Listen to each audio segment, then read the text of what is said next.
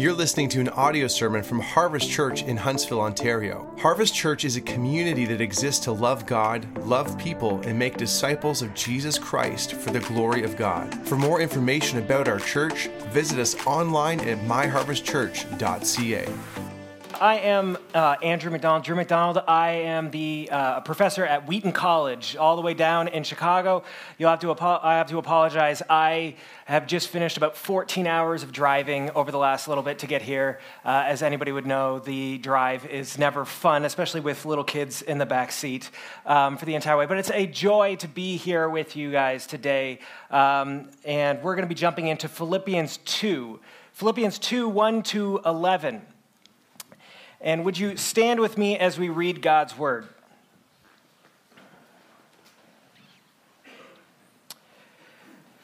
So, if there is any encouragement in Christ, any comfort from love, any participation in the Spirit, any affection and sympathy, complete my joy, being of the same mind, having the same love, being in full accord and of one mind. Do nothing from rivalry or conceit, but in humility count others more significant than yourselves.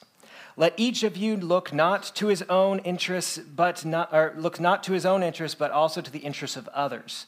Have this mind amongst yourselves, which is yours in Christ Jesus, who, though he was in the form of God, did not count equality with God a thing to be grasped, but made himself nothing, taking on the form of a servant, being born in the likeness of men, and being found in human form, he humbled himself by becoming obedient to the point of death, even death on a cross. Therefore, God has highly exalted him and bestowed on him the name that is above every name, so that at the name of Jesus every knee should bow in heaven and on earth and under the earth, and every tongue confess that Jesus Christ is Lord, to the glory of God our Father. This is the Lord, or this is the word. You can sit.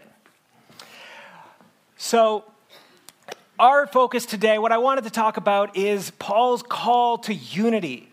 This passage is one of the most dissected and studied in all of the New Testament. In fact, no more scholarship has been written about this passage than any other passage in the New Testament. One scholar called it the Mount Everest of the New Testament. Another one said you could spend multiple lifetimes studying this passage and still not read as many books have been published about just this passage. More on this than any other, mainly because we find in this what's called the Christ hymn, one of the greatest expressions of who Jesus is. The gospel conveyed in a very short piece here. And the purpose of this is Paul's exhortation, his call to unity. And so I wanted to focus first on what is our call to unity, what is the purpose of unity, and to help understand our kind of driving thesis for today, I wanted to tell you a story about right after I had just had surgery on my arm. I had just had surgery where I couldn't really use my left arm, I couldn't raise it above my head. But as any self-respecting man decides that nothing like that's going to hold me back, I'm going to still be able to do all the things that I need to do. And so my wife had wanted us to hang a new chandelier in the hallway. And she was gone with the kids. And so I looked at the chandelier on the ground, and I looked at the available light socket at the top, and I looked at the chandelier on the ground, and I looked at my arm, and I said, yeah, I could do this. And so I lifted up the chandelier, and I had come up with this really smart way of hanging this chandelier with basically one arm. I had gotten the grounding wire, and I had gotten it pinched at the top, and so that the chandelier was hanging from the grounding wire so that I could just use one arm to then screw in the rest of it. So about a 40-pound chandelier is hanging from a grounding wire. For anybody out there who's ever done any electrical work before, does this sound like a smart idea? No. So I, the smart person who knows nothing about electronics or electricity at all, hangs this thing from the grounding wire, and I leave to go get the screws because, of course, now I step down off the ladder. I've accomplished my goal, and I go to get the screws, and as I'm in the garage grabbing the screws, what do I hear? A giant crash as the chandelier has fallen to the ground and shattered all over the place. Should surprise nobody that my wife came home and saw the broken chandelier out on the side of the road, and I am no longer allowed to do any electricity work in our house because of this desire. I want to submit to you that's how most of us live the Christian life. Most of us live with one arm tied behind our back. Most of us have learned how to compensate. We're still moving along, we're engaging in life, we're getting through, we're reading our Bible, we're going to church, but most of us are living our life with one arm. We've found out ways to kind of compensate to make it work, but just like how I was hanging this chandelier, how that was an epic failure, oftentimes a lot of the suffering we encounter in life, oftentimes the very difficulties that we face are because we're trying to do the Christian life not the way it's supposed to. And in fact, when we read Scripture and we hear things like Jesus say, "I have come that you might live life and live it abundantly," we say, that doesn't sound like my life. That doesn't sound like what I'm experiencing. If you really knew what I was experiencing in my life, you would see pain, depression, sadness, a constant failure to succeed. You would be seeing you'd be saying, "I see the words in the text, but I don't understand." And I want to submit to you that part of the reason for this is that the church has fundamentally, in many ways, we misunderstand what unity is. We think unity and community, we think that those things are the product of the mature life. We think those things are the product of growth, that if I can just get myself together, then community results from the Christian life. Whereas Scripture, again and again, we're going to see Paul talk about it here in Philippians 2. We're going to see Paul say, no, you've inverted it. Community isn't the product of the Christian life. Community, unity, is the foundation. It's the basis of the Christian life. You cannot flourish. You cannot succeed. You cannot live the calling to follow Jesus unless you do it in community with other believers. And this is why Jesus says, one of his last things he says, his prayer for the disciples in John, as he's about to leave, he prays for their unity. This is why Paul again and again calls us to unity. It's not, hey, this would be nice. It's kind of like that. It's not extra seasoning on the Christian life. It is the very gateway to it. So we're going to dive into Philippians 2 here. And so we begin with the first one. I wanted to start. This passage is really sectioned off into two big sections that we're going to hit first. The first part here, and Paul inverts this for us. Most people, when Kai preaches here, he gives you the explanation, the illustration, then you get to the application. And Paul, being just a fly in the ointment, decides to flip this around on us. And he gives us the application first, and then he's going to jump over and talk about the explanation, the why. And so first we're going to dive into 2:1-4, and we're going to see Paul's call to unity. And then we're going to get into the explanation, the justification, the basis for it. Why? So let's jump in. So the first one, so in verse 1, so if there is any encouragement in Christ, any comfort in love, any participation in the Spirit, any affection and sympathy. You see immediately these four ifs. Can you jump to the next slide? We see these four if statements here. And these are, in some ways, rhetorical questions. Anybody here who's a parent has asked their little children these rhetorical questions about whether or not, do you think I love you? Any person who has ever engaged a little kid before is you're very, very cognizant of the rhetorical question. And Paul is asking if there is any encouragement in Christ, any comfort in love. And what he is saying here is the basis of the Christian life, these experiences of the Christian life, the basis of your faith. If you have actually encountered Jesus, you would see each of these things: encouragement in Christ, comfort from love, participation in the Spirit, and affection and sympathy. Paul is saying, essentially, has Christ changed your sense of purpose and meaning? The word here, encouragement, is really better understood as exhortation. The idea here meaning like, has Christ given you a meaning and purpose? If you have walked by faith, if you know Christ, if you've lived as a believer, has your understanding of meaning and purpose changed? Do you have meaning in your life because of Christ? the answer should be, to each of these should be yes. The second one, any comfort from love. Sorry, go back. The second one there, any comfort in love. Has Christ's love been comforting? We live in a world where love is often changed and defined and rearranged, but at the heart of it, for the believer, has Christ's love meant anything to you? To be truly and deeply loved, not on the basis of what you've done, but who you are. As an image bearer of the Father, are you changed because of God's love, because of Christ's love? Again, the answer is easily yes. Any participation in the Spirit. Here, this is a word, koinonia, partnership. Really common, it's used a dozen times in the book of Philippians alone. This idea of belonging.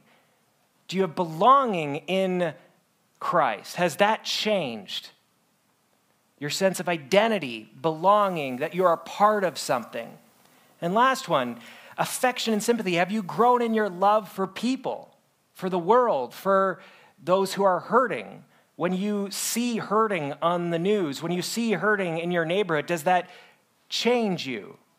You see here, at the beginning, we see meaning and purpose, love, partnership and belonging, affection and sympathy. These are the basic building blocks of a changed life, of new life in Christ. Have you experienced any of these things?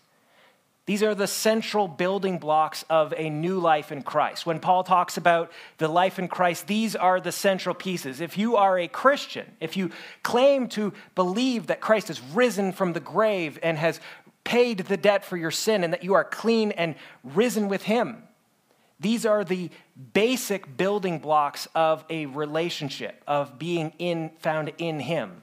And Paul is saying, have any of you experienced this? Every Christian should say, yes, in some sense, I have experienced these things. Christ has given me meaning and purpose. I don't know where I would find my meaning and purpose without him. Christ has changed Christ has given me love that's not conditional based upon what I can do. Christ has given me a sense of belonging. I belong to this church, to these people. I'm not floating out in a sea of isolation and loneliness. And then affection and sympathy. Christ has given me a love for this world, has given me a love for people. All of these things are the basic building blocks here. And then we jump over to Philippians 2:2, where he says, complete my joy by being of the same mind. See, the if here gives this window here. He says, if you have done all these things, then complete my joy. Paul is actually not really here talking about, hey, do all of these things that we're going to talk about in unity so that I can feel better. He's not really saying here, hey, complete my joy because I'm really in the dumps right now. You see, because the book of Philippians is one of 3 books in the New Testament that Paul writes that are called the prison epistles, meaning that Paul is writing this book to the Philippians from jail in Rome. Meaning that Paul is, at the end of his life, we think the book of Philippians was written somewhere around 60 to 62 AD. And Paul is writing this from jail. He's about to die. In the book of Acts, this happens after the book of Acts. And Paul is spending every single day chained to a guard. 8-hour shifts of the Praetorian Guard are chained to Paul. So Paul is sitting in jail with a guard chained next to him on 8-hour shifts coming in, and that's his life. And Paul writes to the Philippians this book of joy while he's suffering in jail, about to die. And he's saying, complete my joy. He's not saying, hey, I'm really suffering. I'm in the midst of a difficult time right now. Can you guys just get along so that I can have some peace? Rather, what he's saying here is he's laying the basis of if you have these things, if you claim to follow Christ, if Christ has changed you, if you've encountered the risen Christ, then complete my joy, meaning ultimately push forward to the deeper things, the fullness of, grasp hold of the fullness of the Christian life. Don't keep on waiting around in the kiddie pool, getting by. Stop doing things with one hand and just getting by. Complete my joy by seizing hold of the abundant life that God has for you. And notice here, he says, now we get to the basis of what unity is. We start to actually look at what he means by unity. What does it actually mean? And he says, being of one mind, having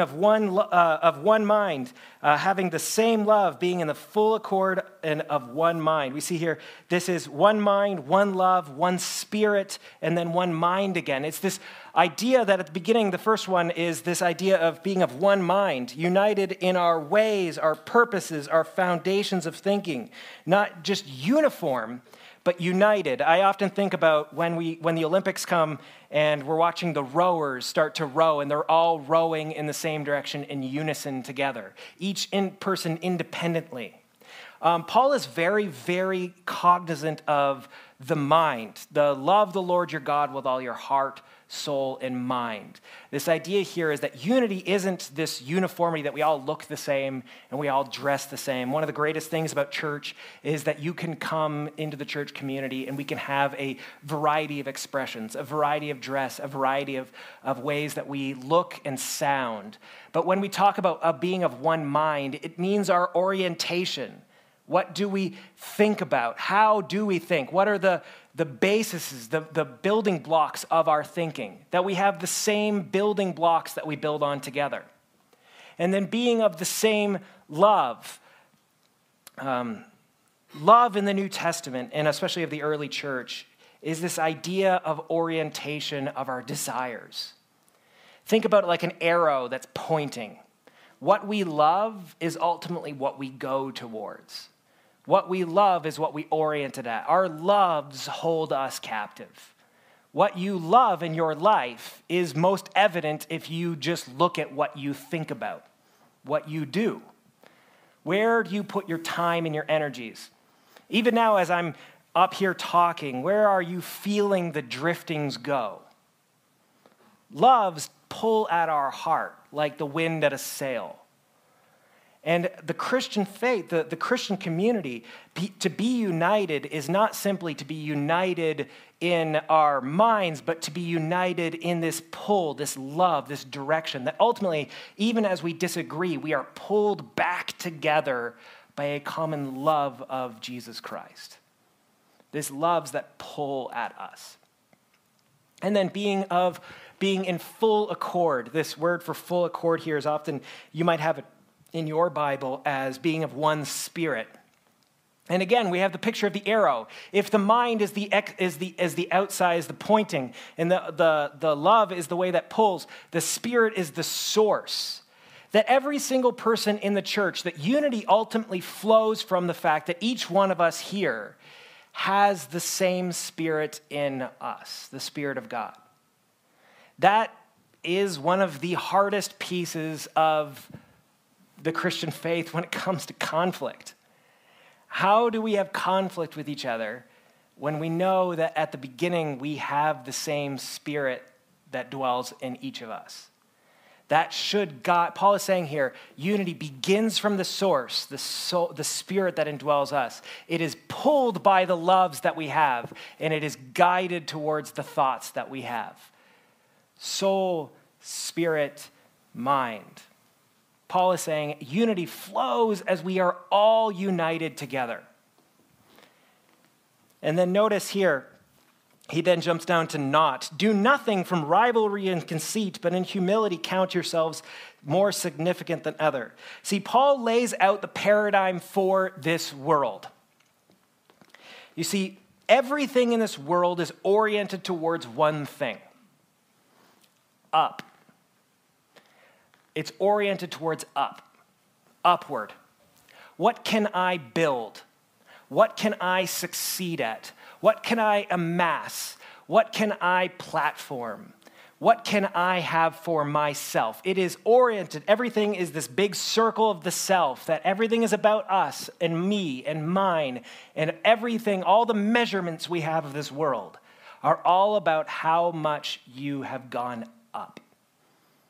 And here, in any church, there is this tension, this struggle that we all have to base authority, to base relationship, to base success on what you've done.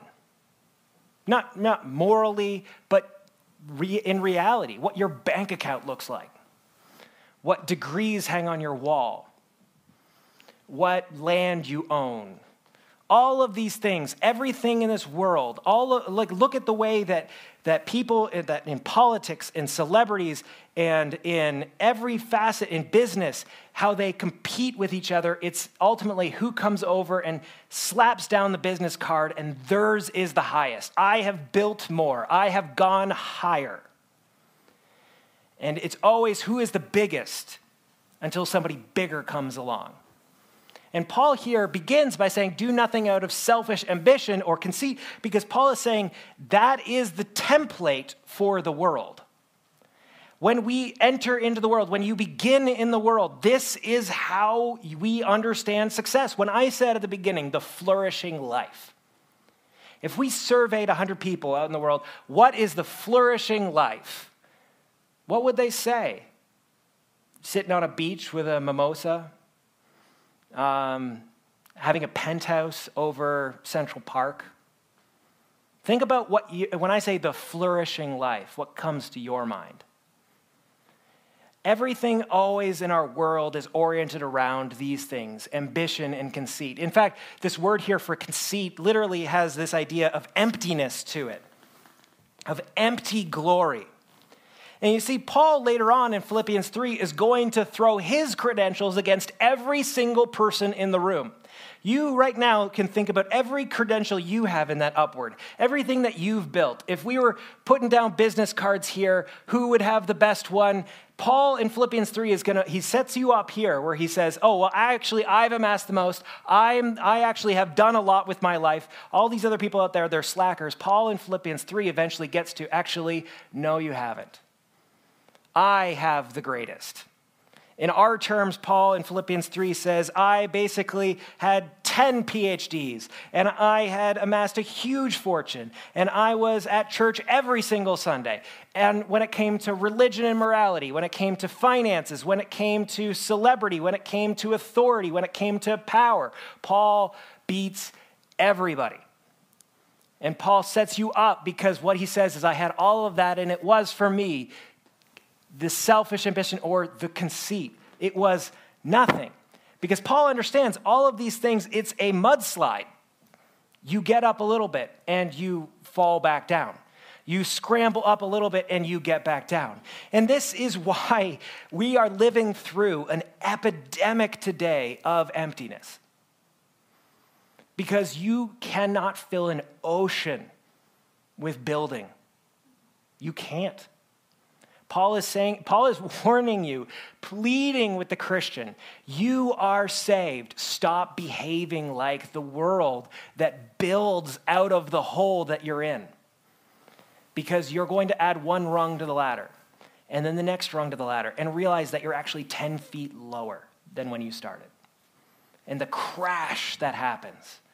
Paul said, I had it all, and I continued to fall. The Christian life is Paul pleading with you right here. Do nothing out of selfishness and selfish ambition or conceit. He's not saying don't do that because it's mean. He's not saying don't do that because it's stupid. He's saying don't do that because you're hurting yourselves. He's saying don't do that because it's empty. We gave my daughter a Easter bunny for Easter a few Easters ago, and she saw it and it was there for all day. We told her she could have it at the end of the night, and she broke into the Easter bunny at night, and as any kid looked at it, and it was, what do you get when you get from the store, and it's an Easter bunny that's made out of chocolate. As a kid, you think this thing is this big, huge chocolate's going to last me for weeks, and you break into it, and what happens? It's empty. And her look of betrayal and rage. It's like we had just ripped her soul out of her.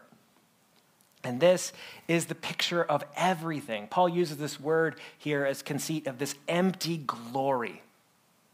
Isn't that a good way to describe getting to the mountaintop of these buildings and finding out you've actually gone down? This emptiness. And Paul is pleading with us here. You see, in terms of meaning, in terms of love, in terms of belonging, in terms of affection, this building that we have, the world offers us an answer, and it looks right. In our eyes, it looks reasonable, right?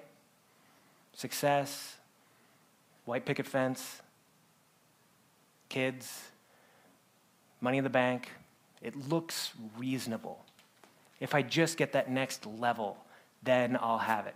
But what Paul says here, not only are you hurting yourselves, but when you build, you inherently lose your love for others. You are not only crushing yourself, you crush others.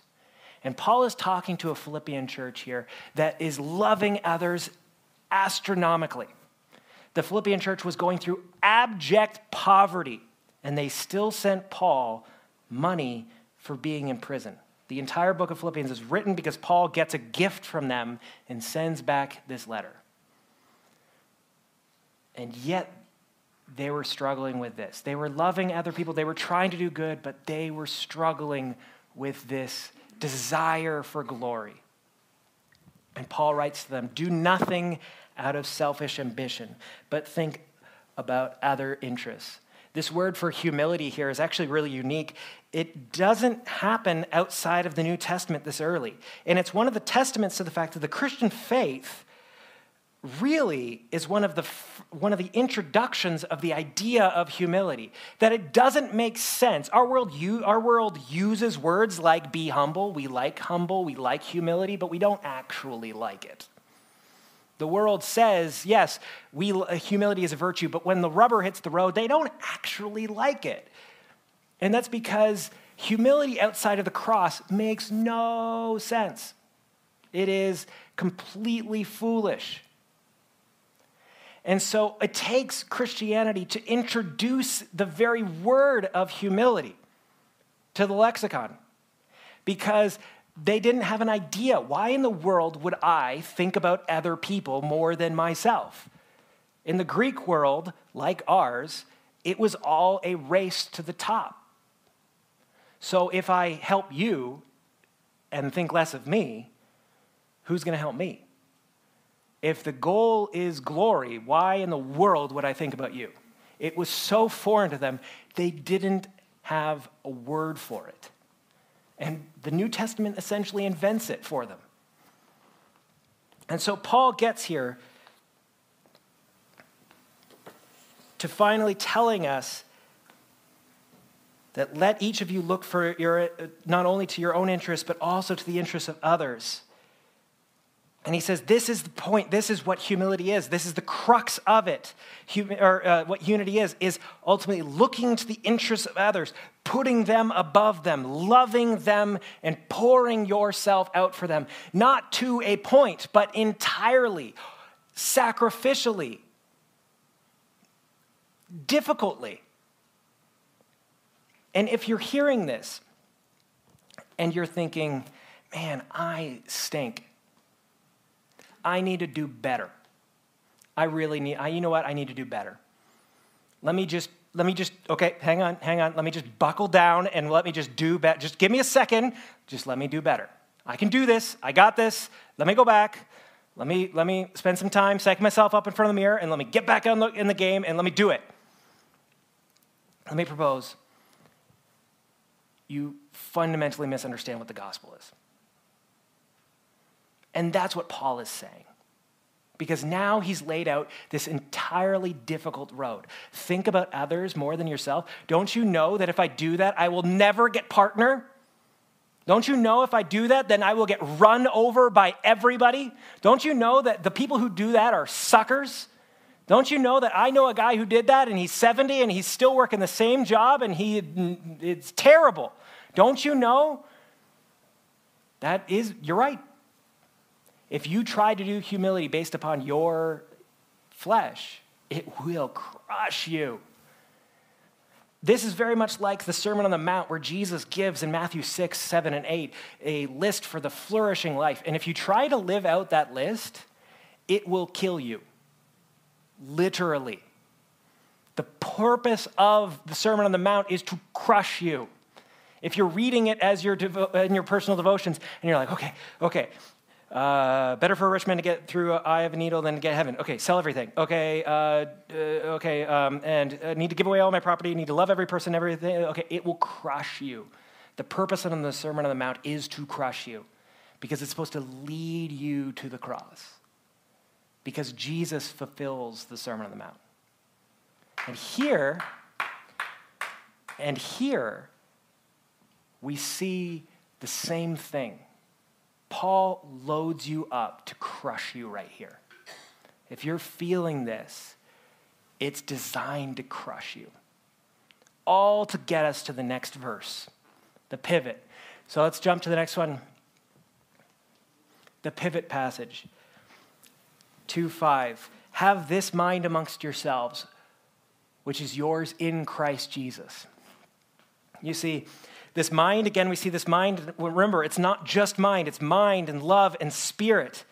It's all encompassing. Have this idea, have this orientation amongst yourself. Have this desire for unity. Let it be all encompassing. Let it be the gateway for the Christian life. When I think, how do I live? I don't live in isolation. I don't live for myself, but I live for other people. The entire orientation of your life. Have this amongst yourselves.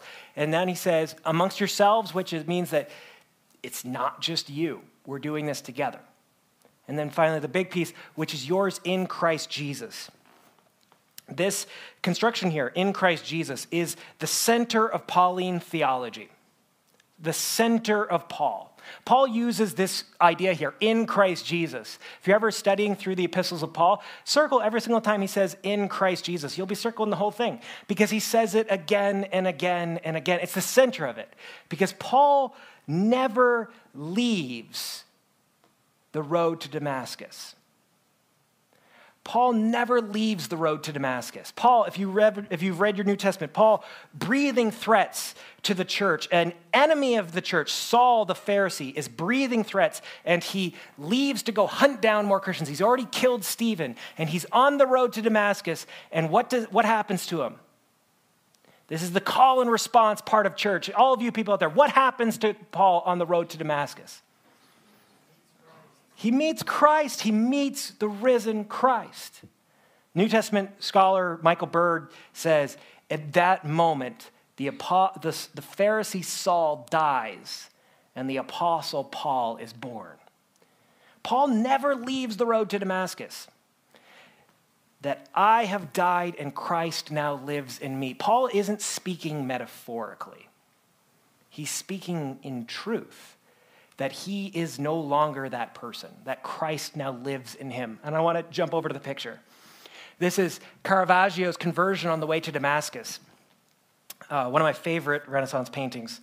And what I love about this painting in specifically is that up until this point, the Renaissance, the Renaissance and the medieval period had done a ton of pictures of St. Paul's conversion. And in every single one of them, they were like the Sistine Chapel. You see Paul on the ground and the angelic choirs up above, and they're singing, and it's beautiful. And you think, man, this is beautiful. Paul has encountered the risen Christ. And Caravaggio goes completely the opposite way. He paints a very dark picture. This is Paul on the ground here, being confronted by the risen Christ. That's a stable hand, not Christ there, who's holding the horse, concerned for what's happening. And Caravaggio does a lot with light and darkness. There's very little light. If you ever see this in person, it's very dark. I've made it a little bit brighter here for us. You see, because for those of you who have never met the risen Christ, if you look at this just through the eyes of the world, it looks very plain. Like if you were showing this to your friend who's not a believer, doesn't know anything about the faith, and they just saw this, and you had no way of knowing what the title was, they would say, man falls off horse. Super great. What's next? But for the believer, for the person out there who has encountered the risen Christ, we know what's going on here. You know what's happening because it's happened to you. For those of you who have encountered the risen Christ, everything changes. Going all the way back to that list, your meaning, your love, your belonging, your affections, they change. Paul, in this moment, is meeting his Savior. And with the eyes of faith, we see the angelic choir. We see what's going on. You see, because the eyes of faith see the ladder upward of this world, and we see it for what it is, the mud pit. And Paul is about to say, you have this. You have this mind. You have this desire, this love. You have this transformation, which is yours in Christ. Meaning not just you have it metaphorically, but that you are a new creation and Christ dwells in you. Paul uses the word in Christ, meaning literally the Spirit dwells in you. You are not your own. You are the new creation. The old is washed away and the new has come. This is who you are. You have this. It's not something you have to go out of here today and say, okay, here's the list of every person I need to be nice to for the next 10 days. You don't need to go away and get this. You go away and you have this. So what does that mean? Let's jump to then the Christ hymn. So Paul's going to tell us what this means. And how is he going to tell us what this means? He tells us through the gospel. This is the reason why this passage is studied more than anything else in the New Testament. It's called the Christ hymn. There are 3 Christological or Christ hymns in the New Testament. John 1, Colossians 3, and Philippians 2. And they're called the Christ hymn because the early church sang these songs. You see, your Bible that you have in your hand, oftentimes we don't understand the way that it was created, the order that it was created. See, Paul's epistles actually come before the Gospels. They were written before the Gospels. They weren't written before them in terms of the events, but Paul writes the book of Philippians in 62. We think that most of the Gospels were written in the late 60s and early 70s. Before then, the way that the Gospels were conveyed, the way that they were taught from church to church to church was through orality, oral traditions, songs, liturgy, stories. It's why the book of John reads like a book of stories, because it was a compiled together list of stories. And so how did churches keep the gospel alive? Part of the way was through hymns. And so this is one of the earliest hymns. Paul is not the author of this piece, although he amends it. It's kind of like singing Amazing Grace, and then the Chris Tomlin version kicks in, and for all the older people, you're like, this doesn't sound right. Somebody's added stuff to this. So Paul takes an early hymn, and he adds some pieces to it. But every person in the Philippian church would know this hymn. They would have sung it. They might have even sung it before the letter was read. And it's so important because every Christ hymn conveys the gospel story. And here Paul is giving us the opposite of what happens for us. The opposite of what happens for us. The descent to follow Christ and the risen and the rise that happens after. And at the heart of it, Paul says the basis for this is the reason why he gives us the gospel is ultimately because at the heart of it, Paul asks us, what is the hardest, most challenging thing about being a Christian? The reason why he goes back to this, he could have said anything, but why does he go back to the gospel story? Because Paul understands at the centerpiece of it all is, what is the hardest piece of being a Christian? I want you to think about that right now. I want you to come up with your own answers. You don't need to shout them out. I'm a teacher. I usually like the back and forth, but I understand preaching. I'm not allowed to do that, or I'll keep you here till lunch. But I want you to think about what the hardest thing for you as a Christian is. It might be doctrinal. I just can't get over that creation thing. It might be ethical. Human sexuality, something else. It might be sin, anger, lust, greed. No. Paul understands what the hardest part about being the Christian is. And he roots it in Matthew 22:42. You see, in Matthew 22, the Pharisees have come to Jesus and they are bombarding him with all of these questions. Every question that you think you would have for Jesus if you met him. You try to stump Jesus. They come to him with questions about marriage, questions about taxes, questions about sin and adultery, questions about worship, about ritual. And they think they've stumped him every time. It's kind of like Lucy with the football. They think they've got him every single time. And Jesus just keeps on fending them off. And finally, at the end of the chapter, Jesus gets so fed up with them. And he stops and he says to them, "What do you think of Christ?" I'm going to channel my grandfather here and say it in the great King James Version. "What think ye of Christ?" And it stops them cold. That is the hardest piece of the Christian life. What do you think about Jesus? What think ye of Christ? Paul gives us the gospel here because this is Christ. Do you believe it? This is the hardest piece of the Christian life. Do you really believe this? That Jesus Christ, being a very nature of God, did not consider equality with God something to be of his own advantage, but rather he made himself nothing, taking on the very nature of the servant, being made in the human likeness and being found in appearance as a man. He humbled himself by becoming obedient to death, even death on the cross, and therefore God has exalted him to the highest place. This is the gospel for you. Do you believe it? And it is not a question of, yes, I do. Well, great. Sermon done. Everybody go home. We're heading to Swiss Chalet. It's a question about, do you believe it when the rubber hits the road? And the reason why this is so connected to unity is Paul has asked you to humble yourself, to descend rather than ascend. And he goes to Christ. And he begins with who, being in the very nature of God, did not consider equality with God something to be of his own advantage, that they're a thing to be grasped, you might have in your Bibles. We oftentimes, this is where English can be a problem when we get into Greek. We use this word as grasp, and some people have used this in the history of the church to say, oh, see, Jesus isn't God. But the word here for grasped actually means it's a parallel to Adam in the garden, where Adam tried to grab hold of being God. Actually, Christ, who has this already, did not think of this as something that he would hold on to. White knuckling, you have to drag it from my cold, dead fingers. I have a little son who's almost 2 years old, and we're trying to get rid of soothers. And man, trying to get the cold, dead grasp of him over those things, that if you're trying to get that away from him, it's like, he will never let this thing go. Jesus did not hold on to this for the sake of not coming for you.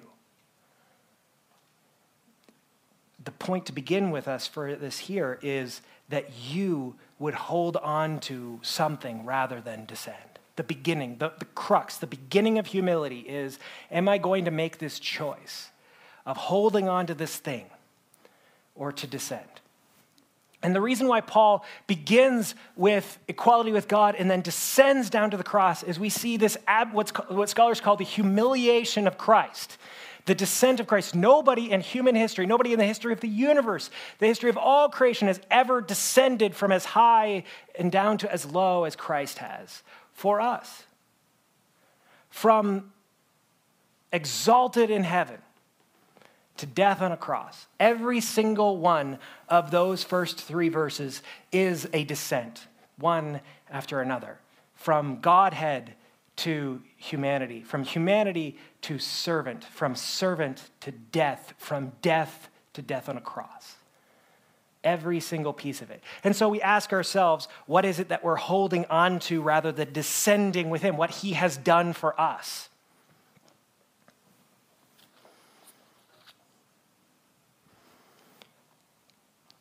In this, Paul takes very much care, ultimately, to hold 3 things together for us. This is why this hymn is so important for us as believers.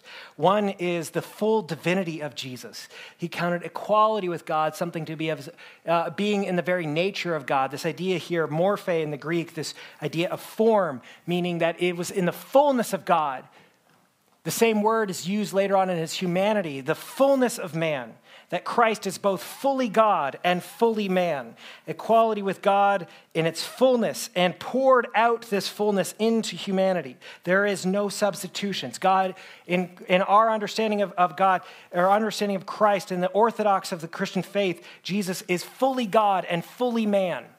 He has not lessened his Godhead. He has not lessened his humanity. And let me end here with us talking about why this is so important.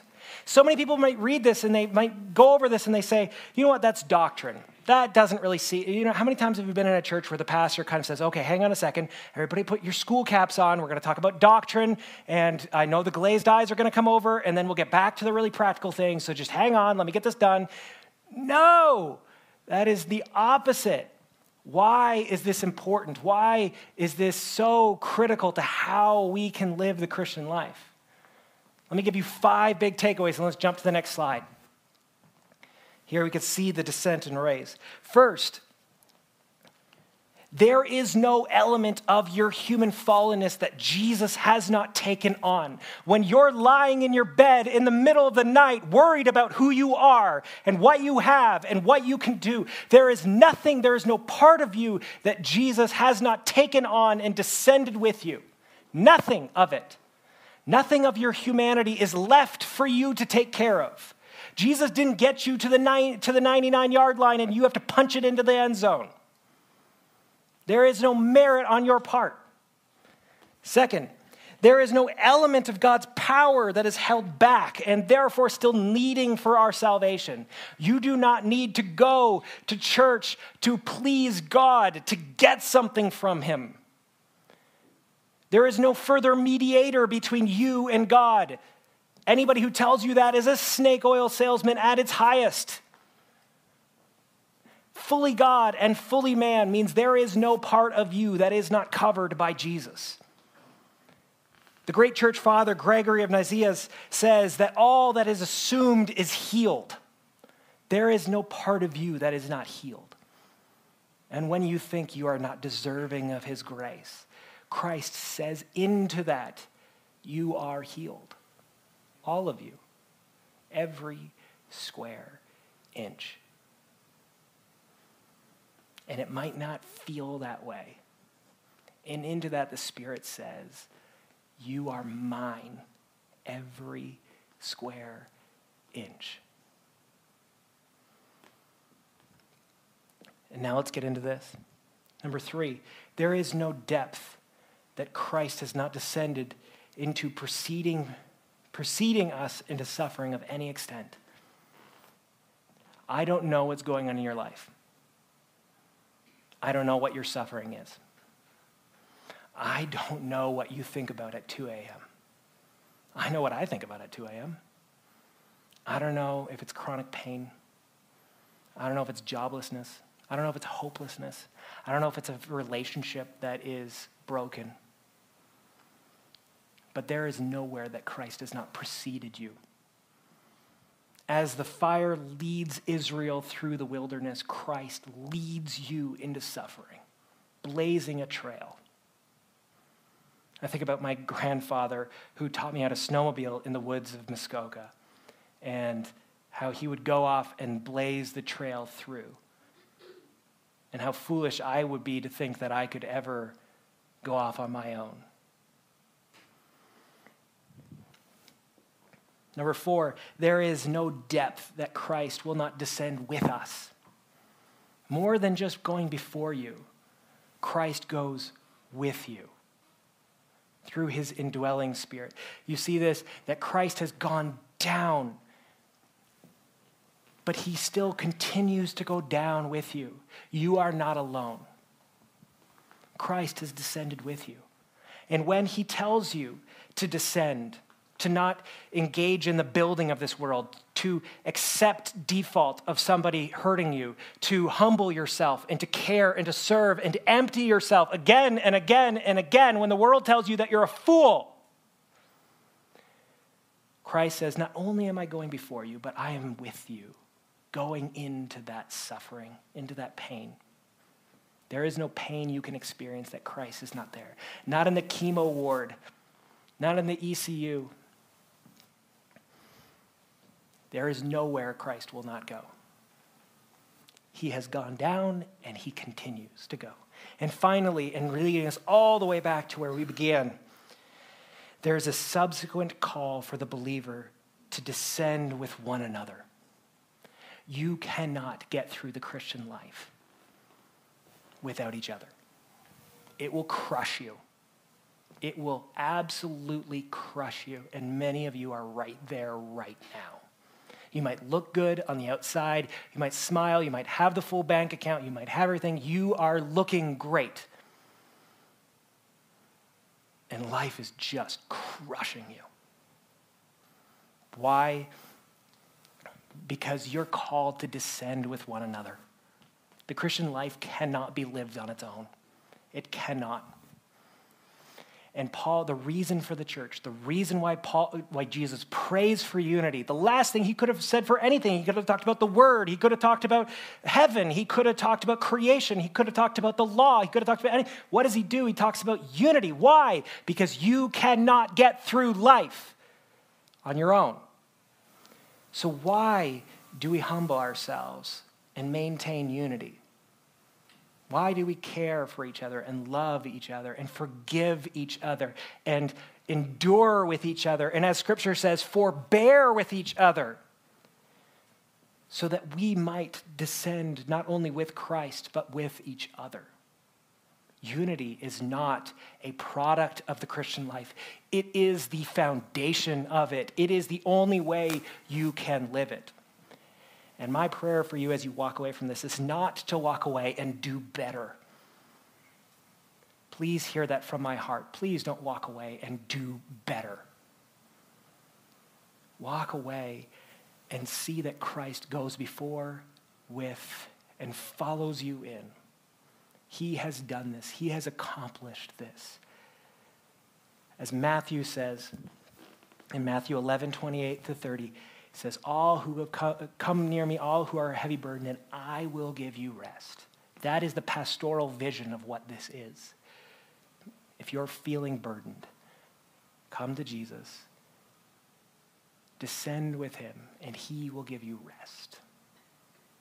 Let's pray. Dear Heavenly Father, Lord, thank you so much for the time to read your word, the time to study, the time to worship. We pray, Lord, that you would give us a heart for one another, that we might descend with you and with one another into suffering, into humanity, that we would pour ourselves out as you have done for us, so that we might experience your love, affection, comfort, and joy. Lord, you would complete our joy by being like-minded. In Jesus' name we pray. Amen.